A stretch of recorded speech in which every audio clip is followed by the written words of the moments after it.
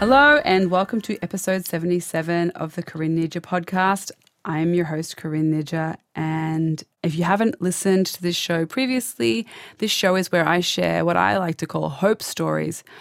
Stories of people recovering from chronic diseases, food addiction, obesity, type 2 diabetes, heart disease, multiple sclerosis, rheumatoid arthritis, Crohn's disease, ulcerative colitis, and so many more after adopting a low-fat, whole-food, plant-based diet. I also interview doctors and other professionals in plant-based nutrition to add a bit more credibility to these incredible stories of recovery.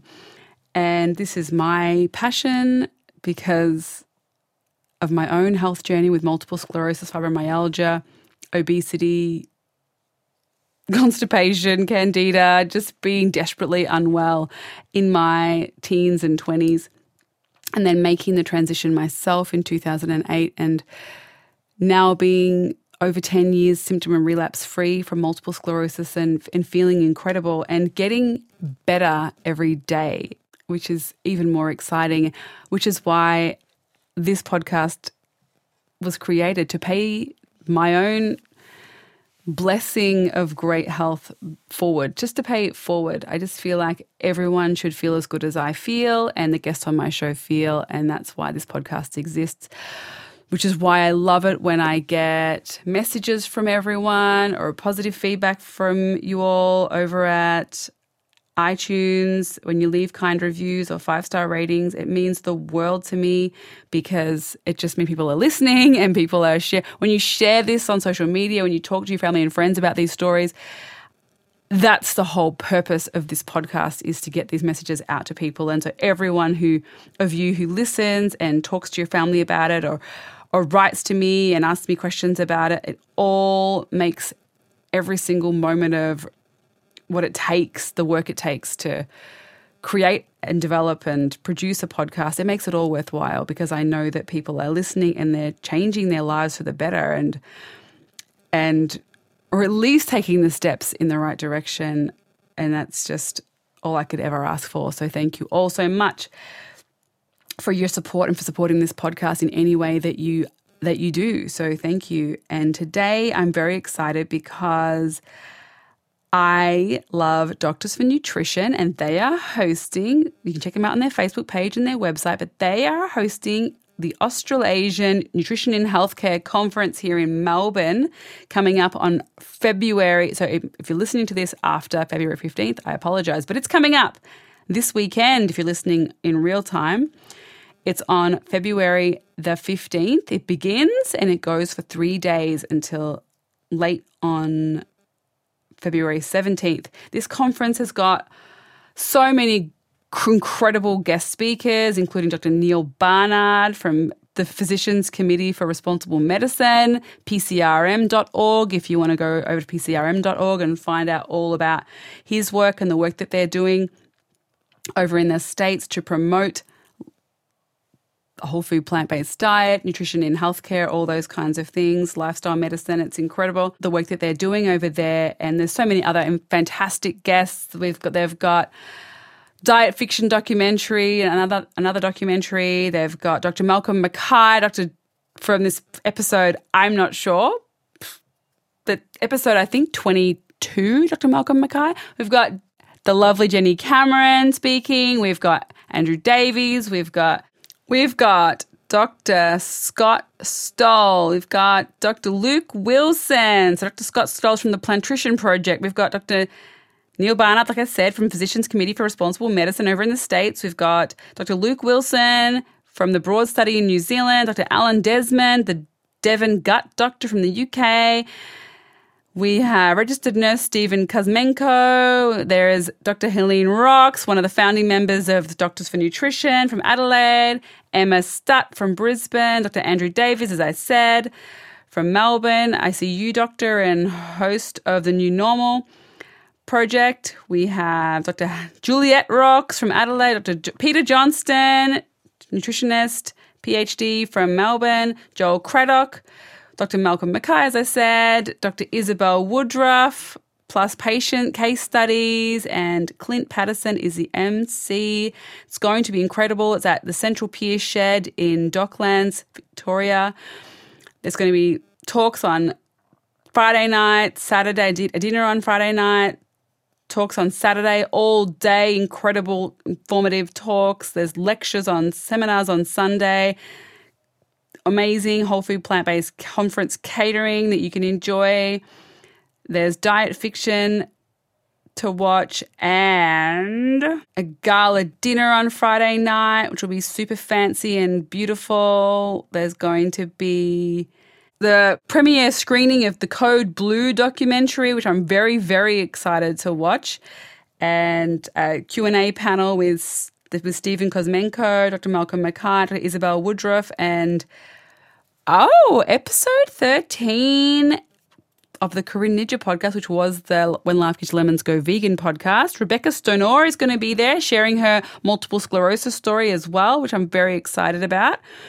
And so many great seminars on the Sunday. We've got Planting the Seed, Nutrition in Practice for session 1. Session 2 is Wellness for All, Creating Lasting Healthy Lifestyles with Dr. Scott Stoll. We've got session 3, Sports Nutrition, Fueling Your Fitness with Dr. Renae Thomas, who is today's guest on the podcast. Oh, and not to forget, the 4th session is Food for Life Culinary Medicine class, Dr. Helene Rocks and Dr. Neil Barnard, and then the diet fiction screening after that, which is super exciting. But back to Dr. Renae Thomas. Dr. Renae Thomas, who I'm very excited. She is a medical resident over in Loma Linda, one of the blue zones over in California. And she's going to be talking all about blue zones with us today. She's going to be sharing all of her work and what it's like to be a medical student here in Australia and what it's like to be, a medical resident over in Loma Linda, California, and to live over in Loma Linda in one of the blue zones, and teaching us a bit about what a blue zone actually is and what factors contribute to these communities across the world having the highest percentage of people living into over 100 years of age, which is incredible. I'm very excited to speak to Renae today and absolutely was thrilled to have her on the show, especially in time for the conference on February 15th. So please get your tickets so you can meet Renae in person and meet me and hang out with everyone. We're all going to have a huge love fest, a whole food plant-based love fest. So if you haven't got your tickets, please go over to the Doctors for Nutrition Facebook page or Doctors for Nutrition website and get your tickets and come along. I can't wait to meet you. So without further ado, here is Dr. Renae Thomas sharing all of her greatness with us all. Hello, Dr. Renae Thomas, and welcome to the show. Thank you so much for having me. I'm so excited to be here. I'm just going to call you Renae because it seems long saying Dr. Renae. You can just call me Renae. Renae is fine. Well, Renae, I know that you're in town. I don't know if it's specifically because I know you have family in Perth, but you've come all the way over from the United States to attend the Australasian Nutrition in Healthcare Conference. It's being held on the weekend of the 15th to the 17th here in Melbourne. And I'm excited because Dr. Neil Barnard is going to be there as well as you and all my other favourite plant-based doctors that I know and love. It's going to be great. I'm super, super excited.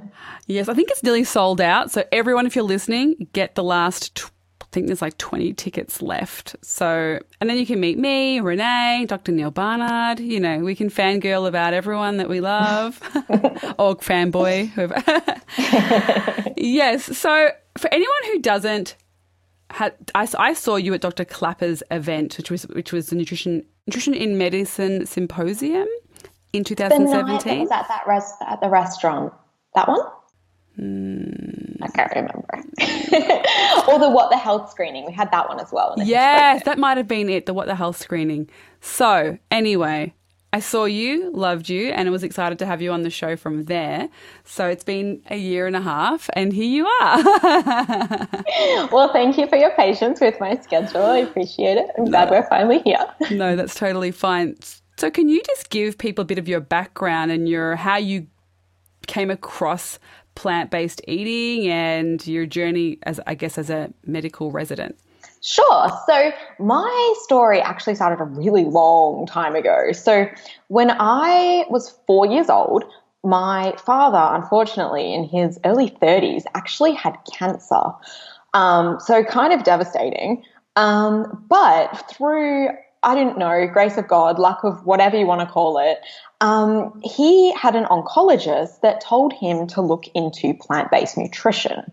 And this is back in like the early 90s. I'm definitely aging myself here, but like, you know, mid to late, not no, in the early 90s when, you know, the idea of vegetarianism, plant-based nutrition was pretty much unheard of, especially in Perth where I live.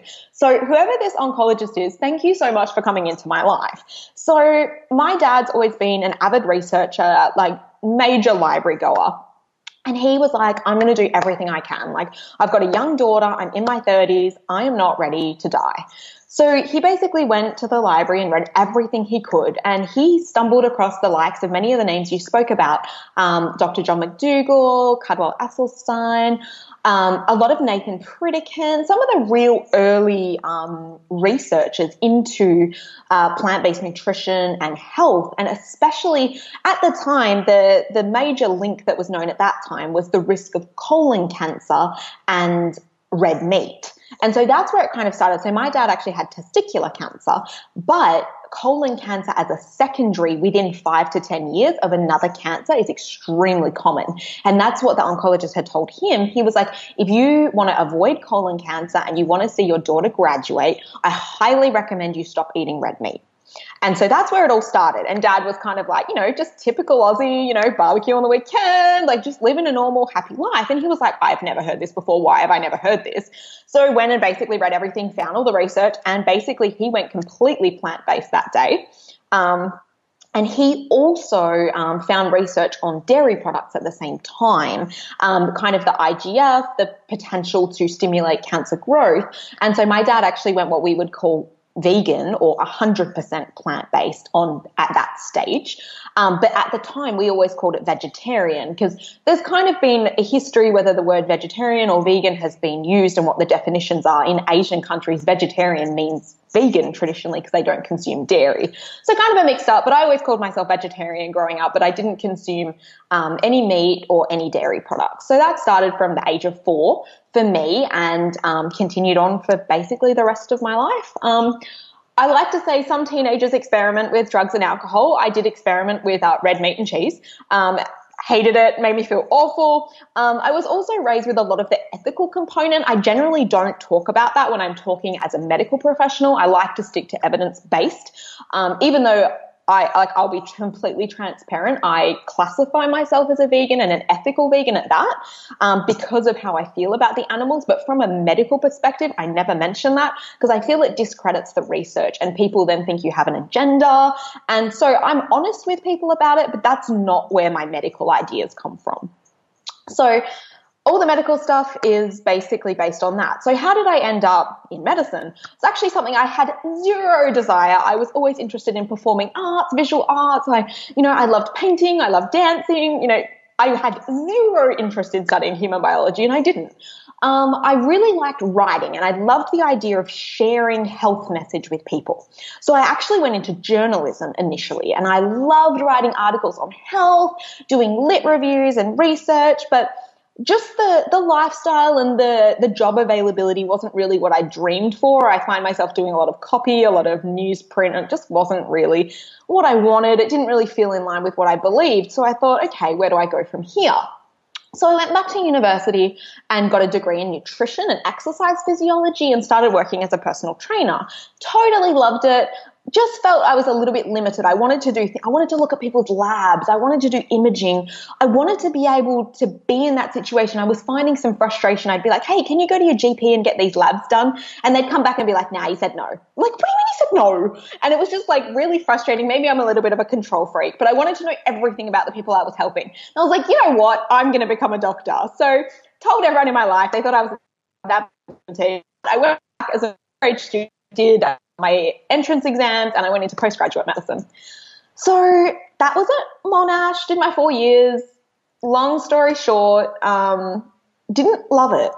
I think I had a skewed opinion of medicine based on my dad's history. I was very passionate about lifestyle medicine, plant-based nutrition, exercise, sleep, meditation, all that kind of part. And I found myself not really being able to do an awful lot of that. I found appointments were really short.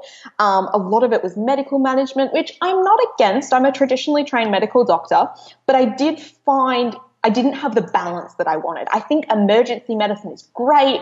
You know, break your leg, go to the emergency room, get surgery, fantastic. But for chronic disease management, it just wasn't really in line with what I believed in. So fast track forward, my final year in medical school, I did an elective at True North Health in Santa Rosa, which a lot of people that listen to your podcast are probably familiar with. And it was absolutely life-changing for me. So one step before that, I went to PBNHC, or the Plant-Based Nutritional Healthcare Conference. That year it was in Anaheim in California, and was just blown away by all the speakers. I was like, I found my people. These people are saying what I thought medicine was. And I was like, just the most fantastic weekend. I went to every single lecture. I was like this, trying not to fall asleep. I was so ramped up, and I'm running around, and had the greatest time. At that time I met Jenny and Malcolm, met a ton of people in Australia, and I was like, I'm home. I found my people. So then I went to True North. I actually went there because at the conference I heard Dr. Goldhammer speak, and I've told him this to his face. I thought he was a total liar. I was like, as if you get results like that. I remember looking, he had this brilliant graph on hypertension, and it was showing the drops, and people were dropping their blood pressure by 80 points. I had never seen that in a medical setting. I have put people on 5 different anti-hypertensive drugs and have never got those results. Sure, I can get it down 20 or 30, but 80, that's like IV hydralazine or something in the hospital to drop your blood pressure. Being like, someone does a water fast and then eats the diet I believe in, and they can drop their blood pressure. I was like, as if. And then hearing that they're fasting and they're not eating, I was like, dude, I don't know about this. I'm really not sure. So I sent him a message, and I was like, hi, Dr. Goldhammer. I saw your lecture. I'm kind of skeptical. I'm a medical student. Can I come and be an intern? And he writes back. He's like, sure. So organized it, went there. I think I was there for 8 weeks, basically shadowed Dr. Clapper, worked as an intern, so all the morning rounds, got to see the amazing results. It was absolutely pinpoint life-changing moment in my life. And I remember ringing up my now husband and saying, you know what, if it wasn't for you, I think I'm just going to quit med school and I'm just going to stay here. I think I'm done. I love it here. I just want to work here for the rest of my life. But obviously that's not the greatest idea when you've been at university for 8 years. Probably should graduate. I only had half a year left. I had 6 months left. I was like, fine, I'll come back. But before I left, I was like, Dr. Goldhammer, how can I form a life like this? I want to help patients like you do at True North. I want people to get better.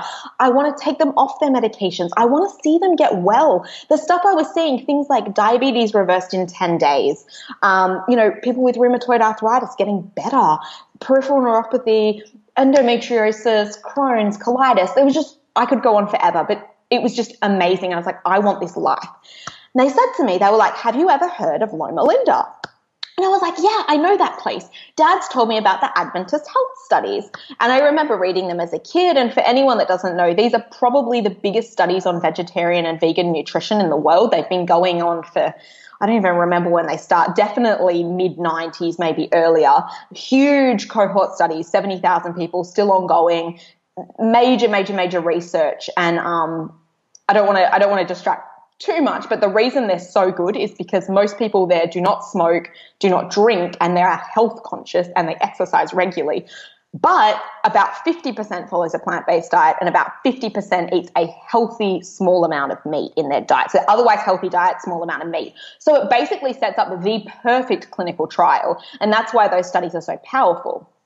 Anyway, long story short, looked into Loma Linda, found that they have preventive medicine. I didn't even know that was a residency, but it's board certified in preventive medicine. Read through the thing, was basically like, this is me. I remember sitting in my little room at True North, yelling on the bed, being like, I have found my dream job.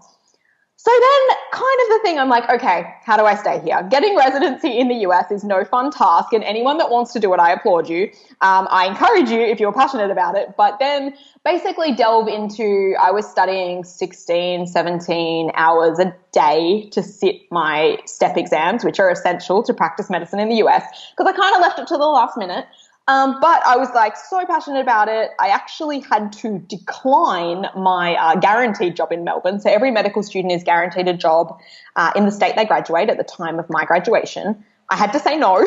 So in order to qualify, because otherwise there'd be some complications with internship. So I turned it down, not having a job. So I had to turn it down in July, and I wouldn't find out till the following March if I had a job in the US. Oh, wow. But, yeah, so kind of a little bit scary, but basically threw myself headfirst into it. I contacted them. I went over and met them. It was just everything I hoped and dreamed. One of my favorite doctors at work, Dr. Studer, she did everything she could to get me in. And lo and behold, March came and I matched. And so the match is like the process of getting in, and it was literally like the happiest day of my life. I was so happy. And so I moved to California, and now I'm living in the Blue Zone, and I love my job so much. Was your husband fine to move over there with you? So, yeah, my husband is amazing, and he knows it, which is good. The thing with us is actually when we met, I think I was like third year of medical school, and I had always wanted to practice medicine in the US because after going to the conferences, I was like, there's so much more. All these plant-based doctors that I knew of, they all lived in the US, and I was like, I want to live in the US because I know that I'm going to be a plant-based nutrition, lifestyle medicine, whatever you want to call it. I knew that was going to be me.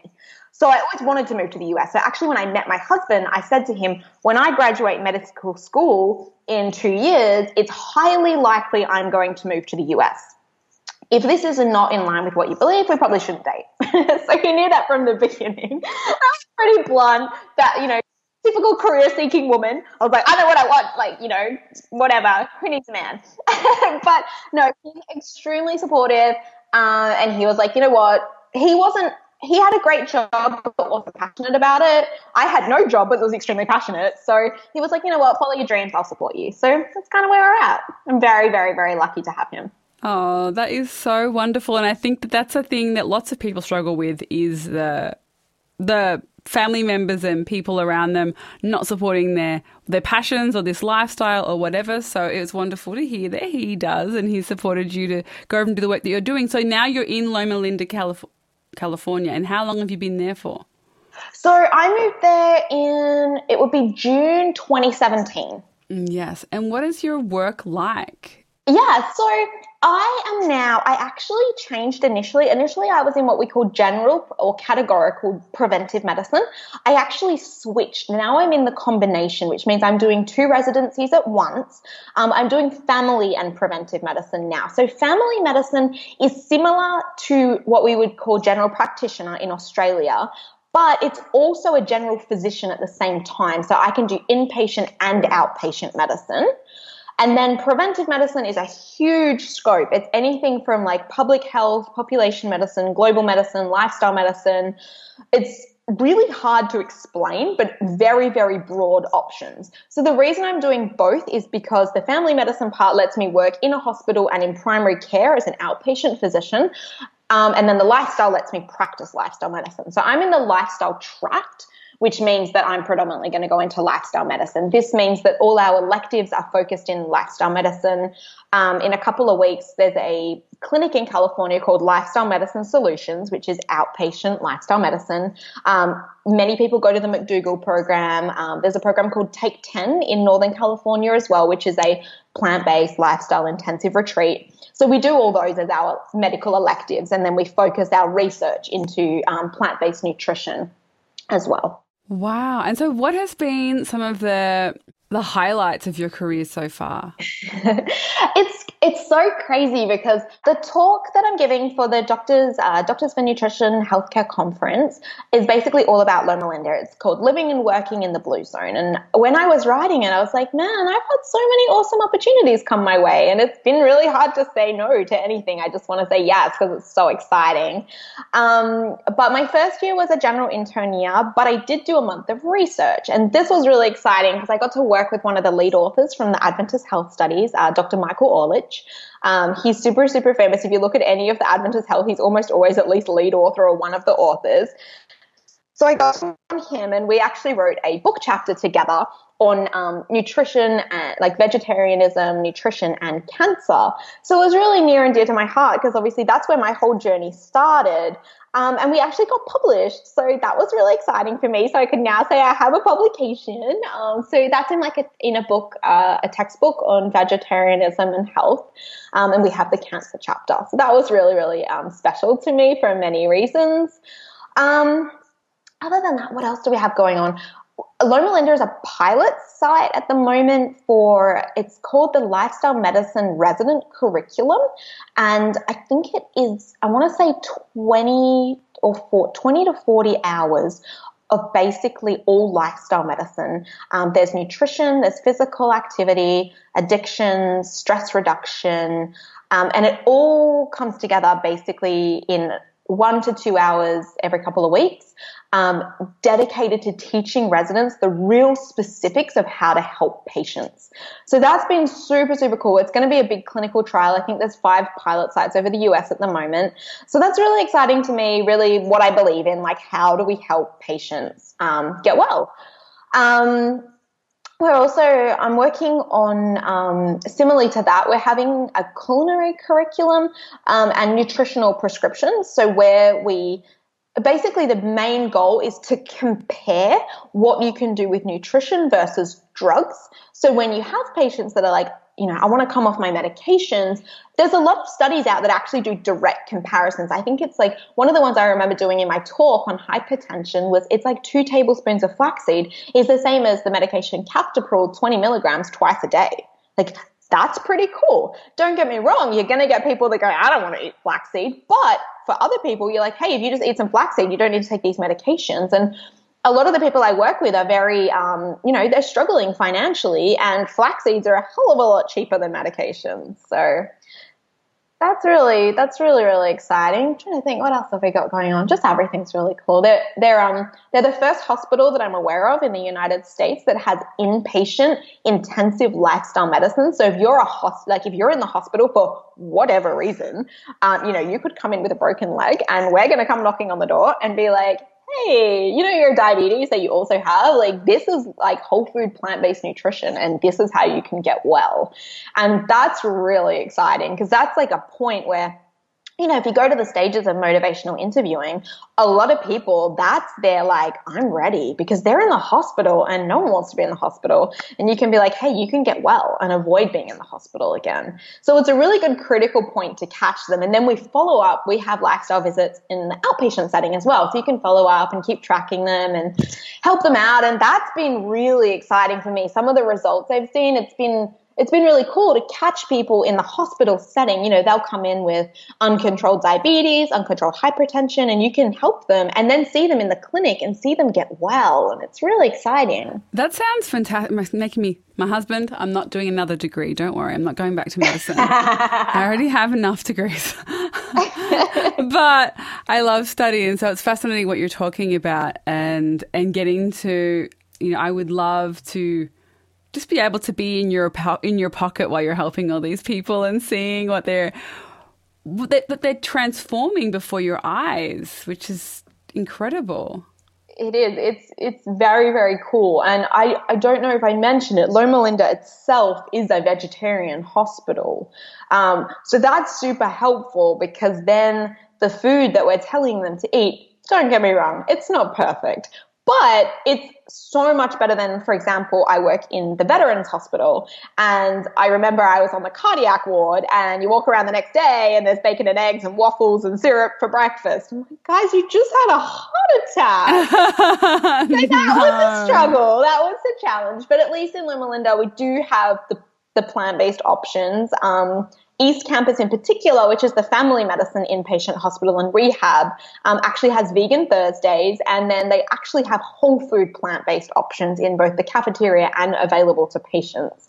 It's a work in process.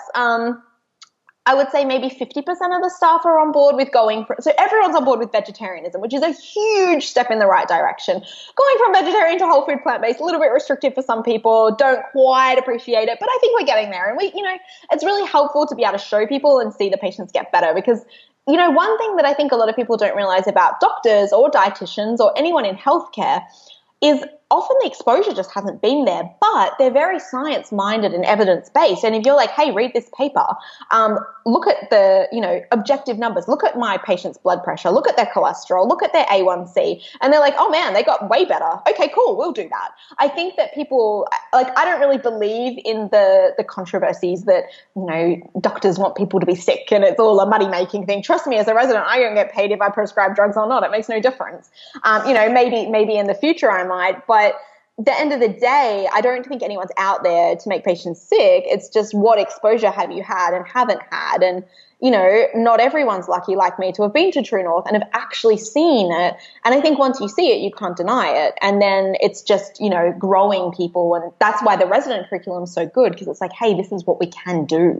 And that's really empowering. And I think that the more that physicians know, the more they can help their patients. I think that that's incredible. And I love that the more I'm hearing from people, the guests I'm interviewing in the States, is it seems like more and more doctors are being exposed to a whole food plant-based diet and the healing potential that it has as far as chronic disease goes. How do you find navigating that world? Like, obviously you're in the perfect place. As you say, you found your people, which is awesome. But through medical school, how did you find sitting over as a whole food plant-based student amongst a whole sea of students who have never even heard of it and in going along with the status quo? Was it difficult to sit and listen to, like, was there much nutrition talk during your degree here in Australia? Yeah, I will answer your question in 1 second, but one thing I want to backtrack to that I think is really important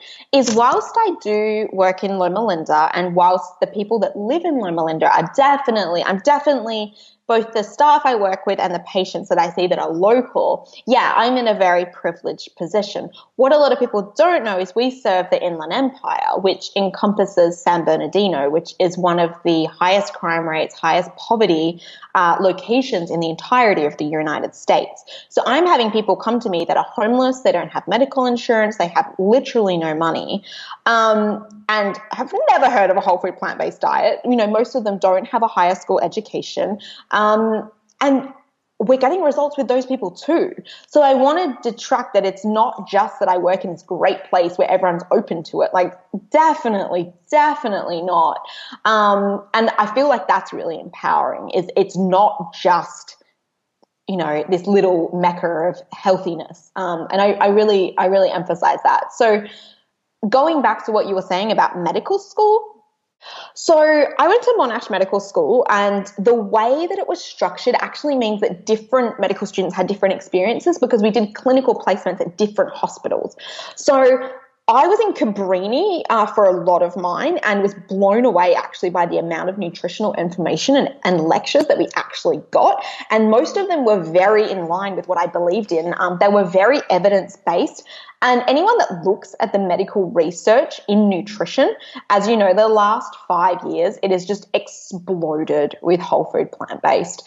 And it's kind of hard to deny, especially with the World Health Organization coming out about red meat and the carcinogens. And we were taught that in medical school. So for me, it wasn't really a challenge. I don't really recall having a lot of teaching in medical school that I didn't believe in. Obviously, I know a lot of people talk about nutrition and doctors getting nutrition, but for me, medical school was the foundation of the human body. And when you understand how the human body works, the physics, the biochemistry, the chemistry, everything about the human body, nutrition makes a lot of sense. So even if it wasn't specifically nutrition, what we were learning, it was like, oh, well, that makes a lot of sense because we're talking about inflammation. Well, what foods decrease inflammation and that kind of aspect. I used it more as an opportunity. Every time I could do a research project, every time I could do a presentation, I would do it on what is the evidence we have for plant-based nutrition. One of the biggest talks I gave at Box Hill Hospital actually was, should we care what our patients eat?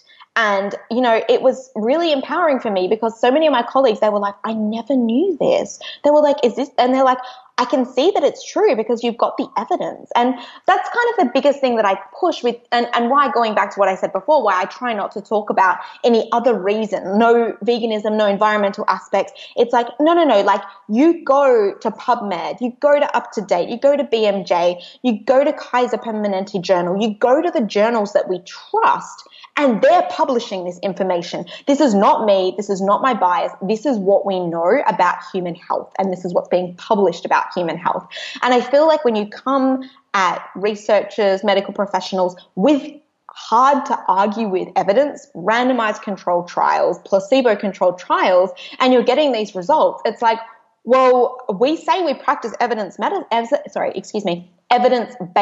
medicine. This is the evidence. If you're not practicing this, you are not practicing evidence-based medicine. Very good point. And I love that. And I think it is really encouraging for me to hear, and I guess I hope our listeners to hear, that things are changing so much in school, and that you did have such a positive experience while studying medicine in Australia, and now you're having a similar experience doing your residency in the States. Well, do you know what I mean?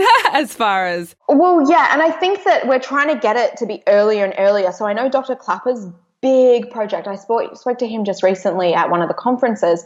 He is touring around speaking to medical students, being like, this is what nutrition can do.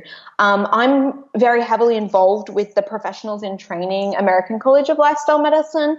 And our goal is to create what's called LMIGs, or lifestyle medicine interest groups, in every medical school in the United States. Because if you get them when they're medical students, and again, like, they see the evidence, they see the power of it, more and more people are getting on board. And it's not even so much that we want everyone to be passionate about it. It's just to know that it's an option. So, you know, for me, say I get a patient that has cancer, I'm going to send them to an oncologist. But what I want to happen is, if someone has diabetes and they don't know what to do with it, be like, I'm going to send you to a doctor that knows about lifestyle medicine. Just to know that it's an option is huge, because medicine's all about referrals. You know, everyone can't know everything about everything. But knowing, like, if someone's like, I don't want to take medications and I want to get well, what are my options? It's like, I'm going to send you to lifestyle medicine. That's what I would love to see, that it's recognized as a legitimate, evidence-based way of healing disease as an option for people that don't want the traditional route, or as an adjunct to the traditional route, because it's not going to hurt you if you take drugs at the same time as eating well. They're not mutually exclusive. Some people need a little bit of both. Absolutely. And I love that, because when I first went to the Gawler Foundation here for my multiple sclerosis, Dr. George Jelinek, he was so wonderful in talking to patients and just saying, you know, you don't have to put all your eggs in one basket of whole food, plant-based eating.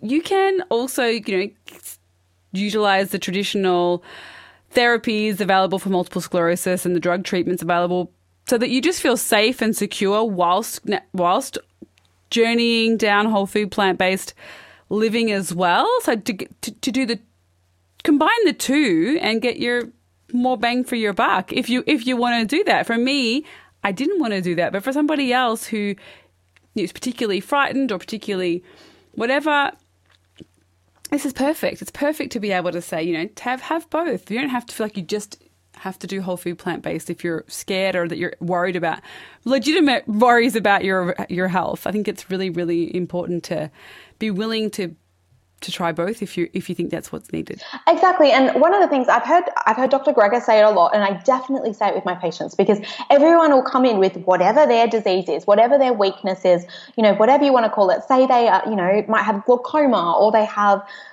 rheumatoid arthritis, they have psoriasis, and they're like, will whole food plant-based cure this one thing that's my issue? And it's like, at the end of the day, like, for example, with MS, you know, what's the last thing you need if you already have MS? What about heart disease, cancer, diabetes? Like, none of these are going to help your situation. And they're the ones we have evidence for. So it's like, okay, great. It may not help your fungal toenail, for example, but it's going to prevent everything else. So then your fungal toenail is kind of like a drop in the ocean. You don't have 5 other chronic diseases at the same time. And then we can address that. Let's say the whole food plant-based diet doesn't work for your specific condition. We can use traditional medicine, but we can help so much else of your life with it.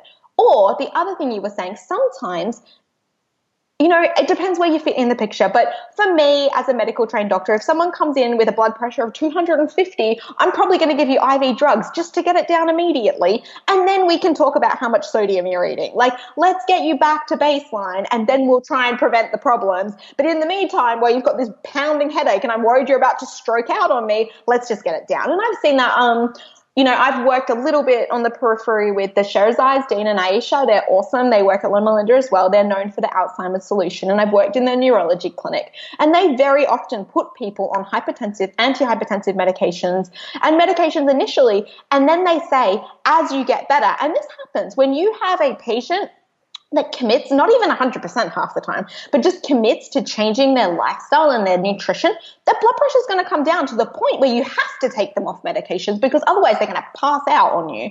So that can be a really nice way that I like to use with people, especially like, you know, a diabetic that comes in on insulin. It's like, all right, let's switch your diet. We're going to look at your blood sugars. And this is where the hospital part of it is actually really fun because I can check your blood pressure 6 times a day. Sorry, your blood sugar 6 times a day. I can titrate your insulin every single day and see what happens when you eat certain foods, see what foods make your blood sugar go up, and really empower the patient to know that they can, you know, improve it. They can come down on their insulin. They can come off their insulin often. They can come off their metformin.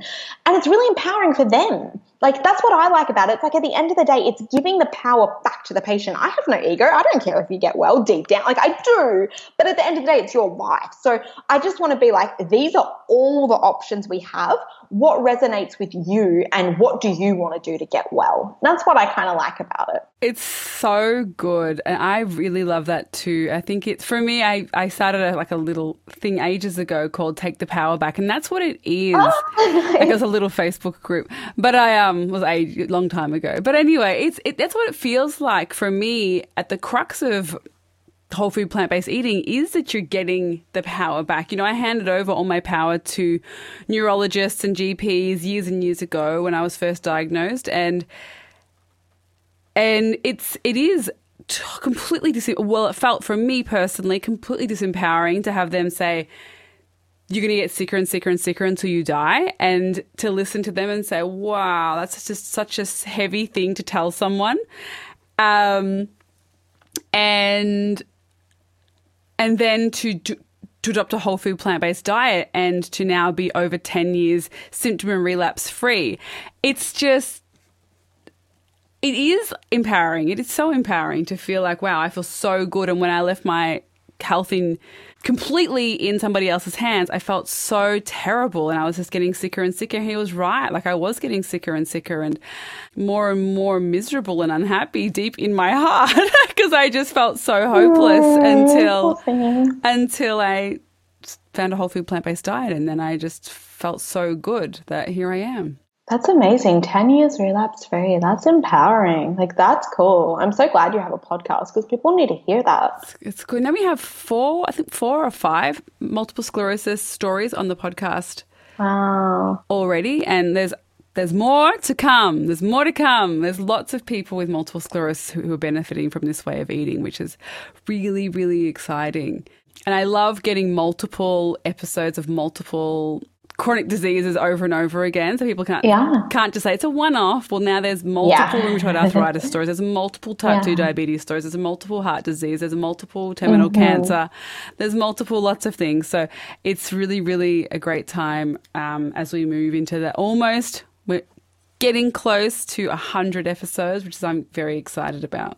That's awesome. Big congratulations. That's cool. Yeah, it's really exciting. So the conference, you're going to be talking about blue zones for the conference, living and working in a blue zone? Yeah, I'm doing 2 talks actually. One is in the main conference, and that's the one, I think the working title we have at the moment is Living and Working in a Blue Zone. Loma Linda is obviously one of the blue zones of the world, Dan Buettner's famous book.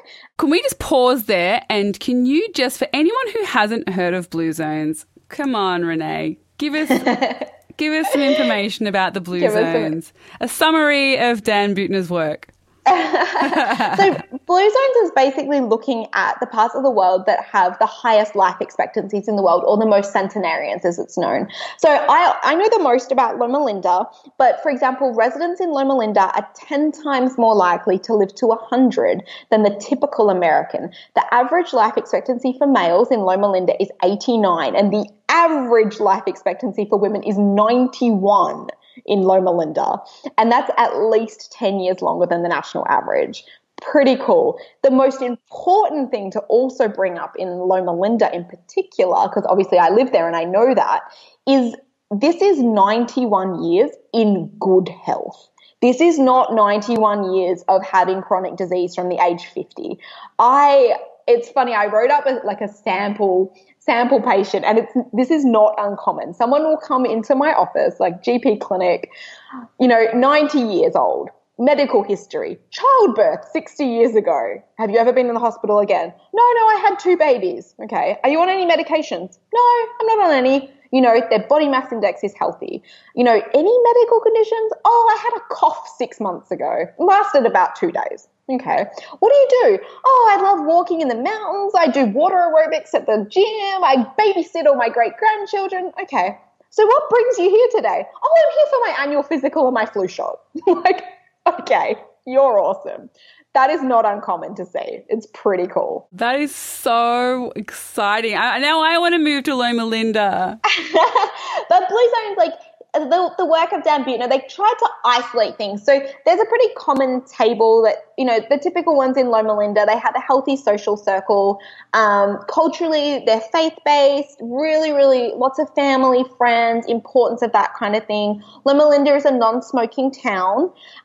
It's also predominantly a dry town. There's no alcohol sold in the Loma Linda stores. On the outside, so you can get it, but it's not specifically in the Loma Linda market. So no smoking, no alcohol, no drugs. They're very physically active people, and they follow a plant-based diet. Predominantly whole grains, a lot of soy and legumes, lots and lots of fruits and vegetables. The average Loma Linda centenarian eats over 50% of their diet from fruits and vegetables. Then you get sort of legumes and soy, and then there's about, like I said, 50% would be 100% plant-based, and then the other 50% has, maybe 4 to 5% meat. So even the meat eaters in Loma Linda have a very low meat diet compared to the average population.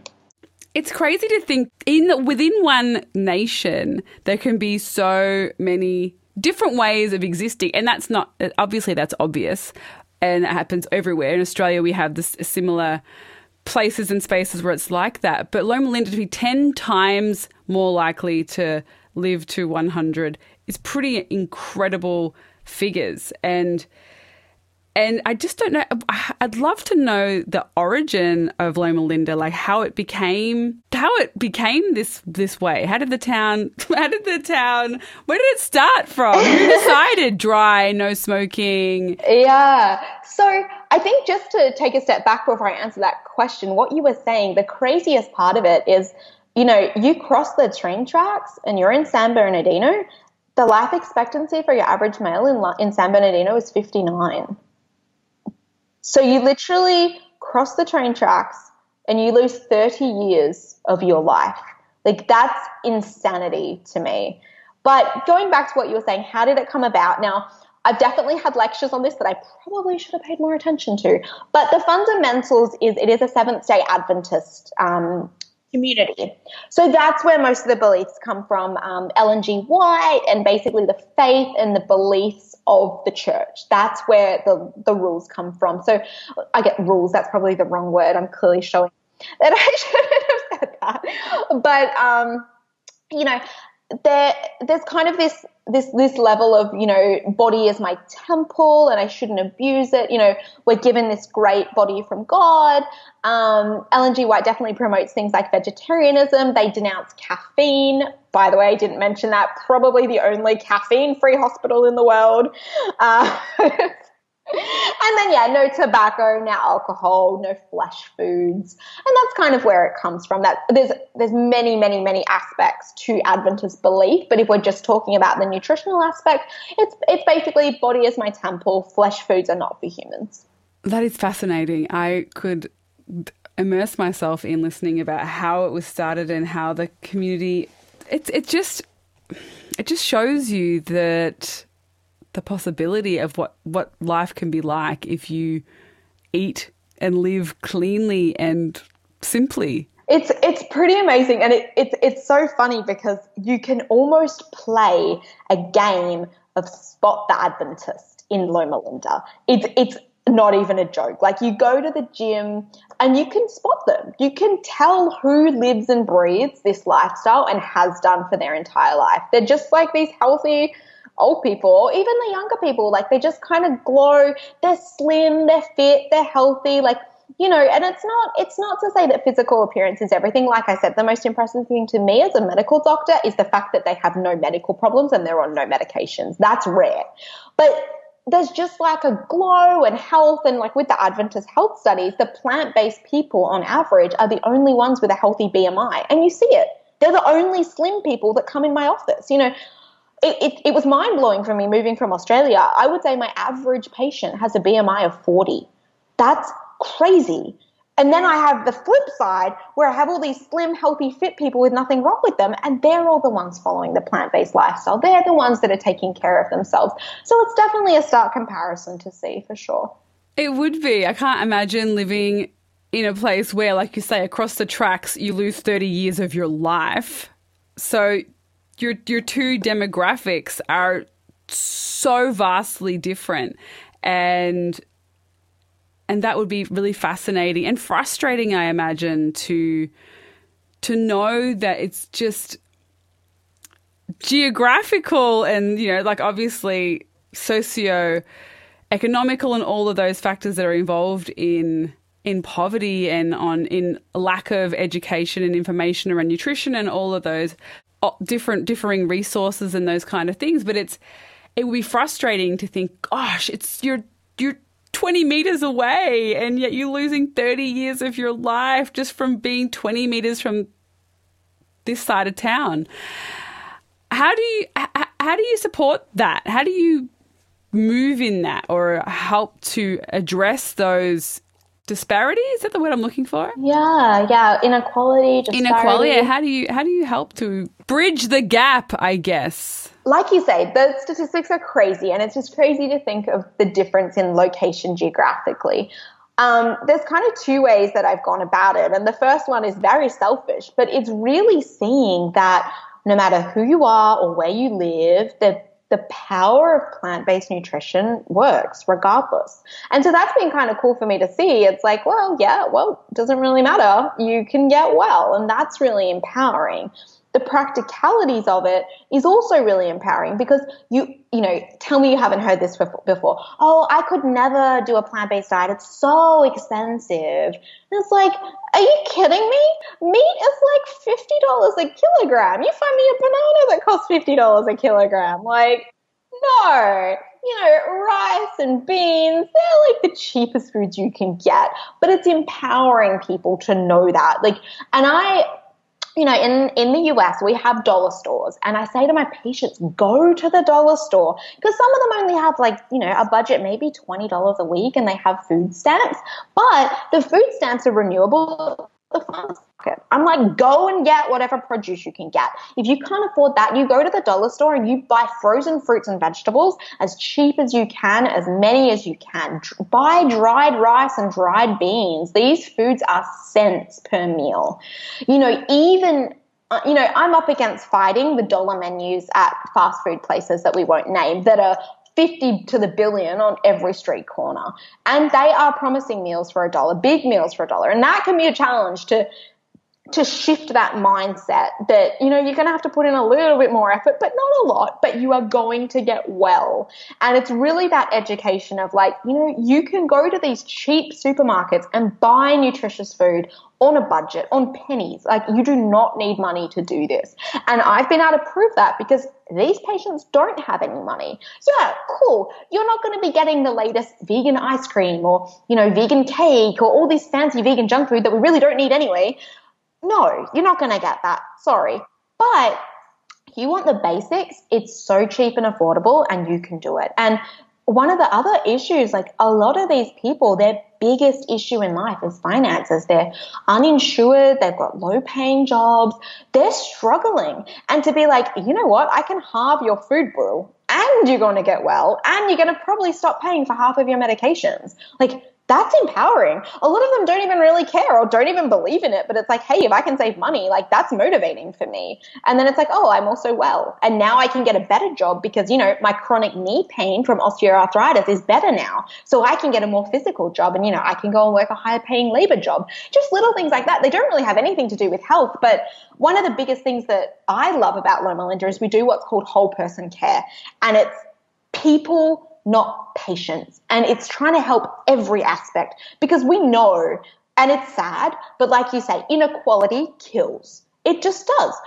Being educated, having a high paying job, you know, living in an affluent area add years to your life. And that's sad that we live in that world. And that's why I love working in these communities that need help because that's not fair. You should not have your life expectancy determined on where you were born.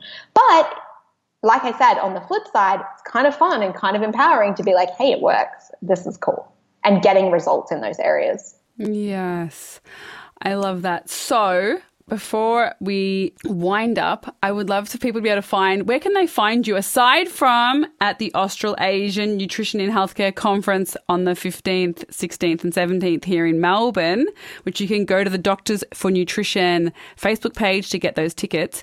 If you haven't got some and you're wanting to get in and hear all the great speakers and watch all the great documentary films and eat all the delicious foods that the Doctors for Nutrition founders have organised for everyone at their conference on that weekend. Where else can we find you? On social media or online? Do you have a website or a blog or anything like that? Yeah, sure. So I'm kind of in the process of changing my blog over. I do blog not overly regularly, but I love trying to put out articles and helping people. I'm transitioning. I will send you, Corinne, I'll send you all the links so you can include them because my name, Renae, is spelled kind of funky, Renae, but everything I have pretty much is at Dr. Renae Thomas and my website will be drrenaethomas.com when that's ready.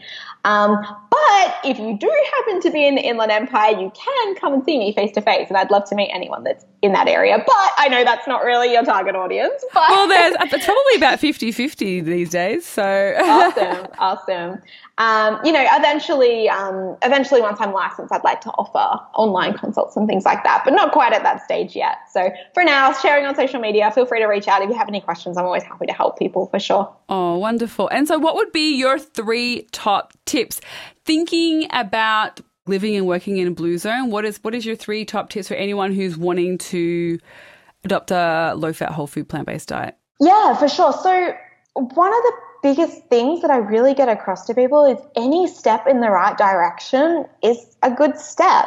I feel like a lot of people get, you know, the curse of trying to be perfect and feeling guilty or bad if they slip up. And it's like, no. It's the majority of what you do that matters. It doesn't matter if you fall off the bandwagon every now and then. Like, you know, some people maybe don't have that luxury, but for everyone, like, you know, it's just meeting people where they're at and making the changes that you can make for life. You know, really common things I say to people like, hey, let's just start with your milk. Your milk that you put in your cereal and your coffee, let's make that plant-based and do that for a while. And then it becomes your new normal. I think is it Andrew Davies that uses that term? I absolutely love it. Yes. Absolutely love that term. Because then it just becomes normal and you no longer buy cow's milk anymore. You start buying almond milk and then all of a sudden it's not really a big deal. And then you go, okay, what about meatless Mondays? And then, you know, every Monday night you go and get Mexican and beans instead and you try that and that goes well. And then you think, well, I'm going to batch cook for my lunches. Let's make them plant-based. And it's just, for most people, a slow transition works well. There's definitely people, myself included, that are like black and white, let's do it overnight. But that's not the majority of people. Most people are slow transitioners.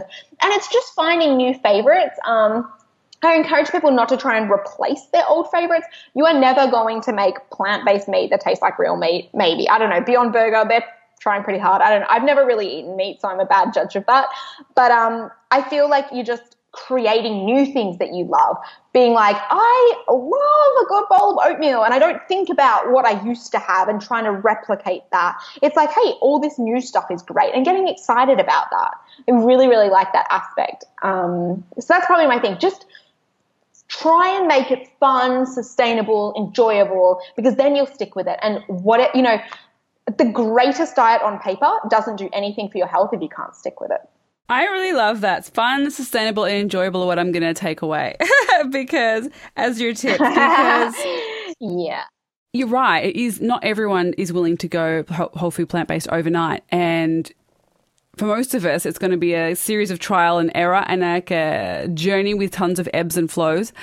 And making it enjoyable and fun and trying new recipes and foods is an awesome way to get people to become excited about it and maintain it for life. The perfectionist, is it the perfection? I think you were trying to think of the same. Yes. Saying it's like, don't let perfection get in the way of progress or something. There's some good saying like that. Yes, there is. That is it. I can't remember it at the moment. Is that it? Something like that. But yes, don't let perfection get in the way of progress. Is that right? Yeah, I think that's it. I like it. We're going to roll with that. We're rolling with that. Yeah, be easy on yourself. And I think that we say that every single week. And some people might want to try and replace some foods if they want, but Renae is right. It's never going to taste exactly like the cheese of your youth or the thing of your youth. Or maybe it will one day. Maybe we'll make it. But often once they've made it taste like that, they've done so many other things terrible to the food that it's no longer food.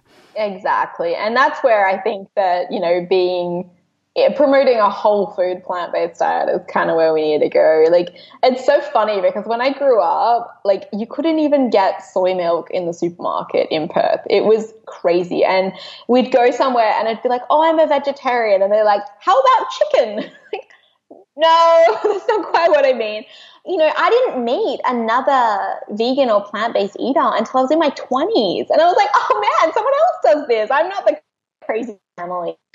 So it's definitely growing. It's awesome. But I do think that whilst I think from an ethical and environmental perspective, all these vegan junk foods are great, from a health perspective, I think it's a recipe for disaster. And I think people keeping that in mind, because that's when a lot of people are like, hey, I didn't really get any, I went vegan or I went plant-based and I didn't really get the results I was hoping for. And you look at what they're eating and, they're eating cheese that's coagulated oil. They're eating cakes and processed foods and all this, there's so many things accidentally vegan, Coca-Cola. Doritos, Oreos. Right? And then it's like, oh, the vegan diet doesn't work. I'm like, you're not even eating food. So that's where I really think we need a better catchphrase. Whole food plant-based is a freaking mouthful. Sorry. We need a good catchy term. But until then, fruits, vegetables, whole grains, legumes, nuts and seeds, full stop. Full stop. Thank you so much, Renae, for coming on the show.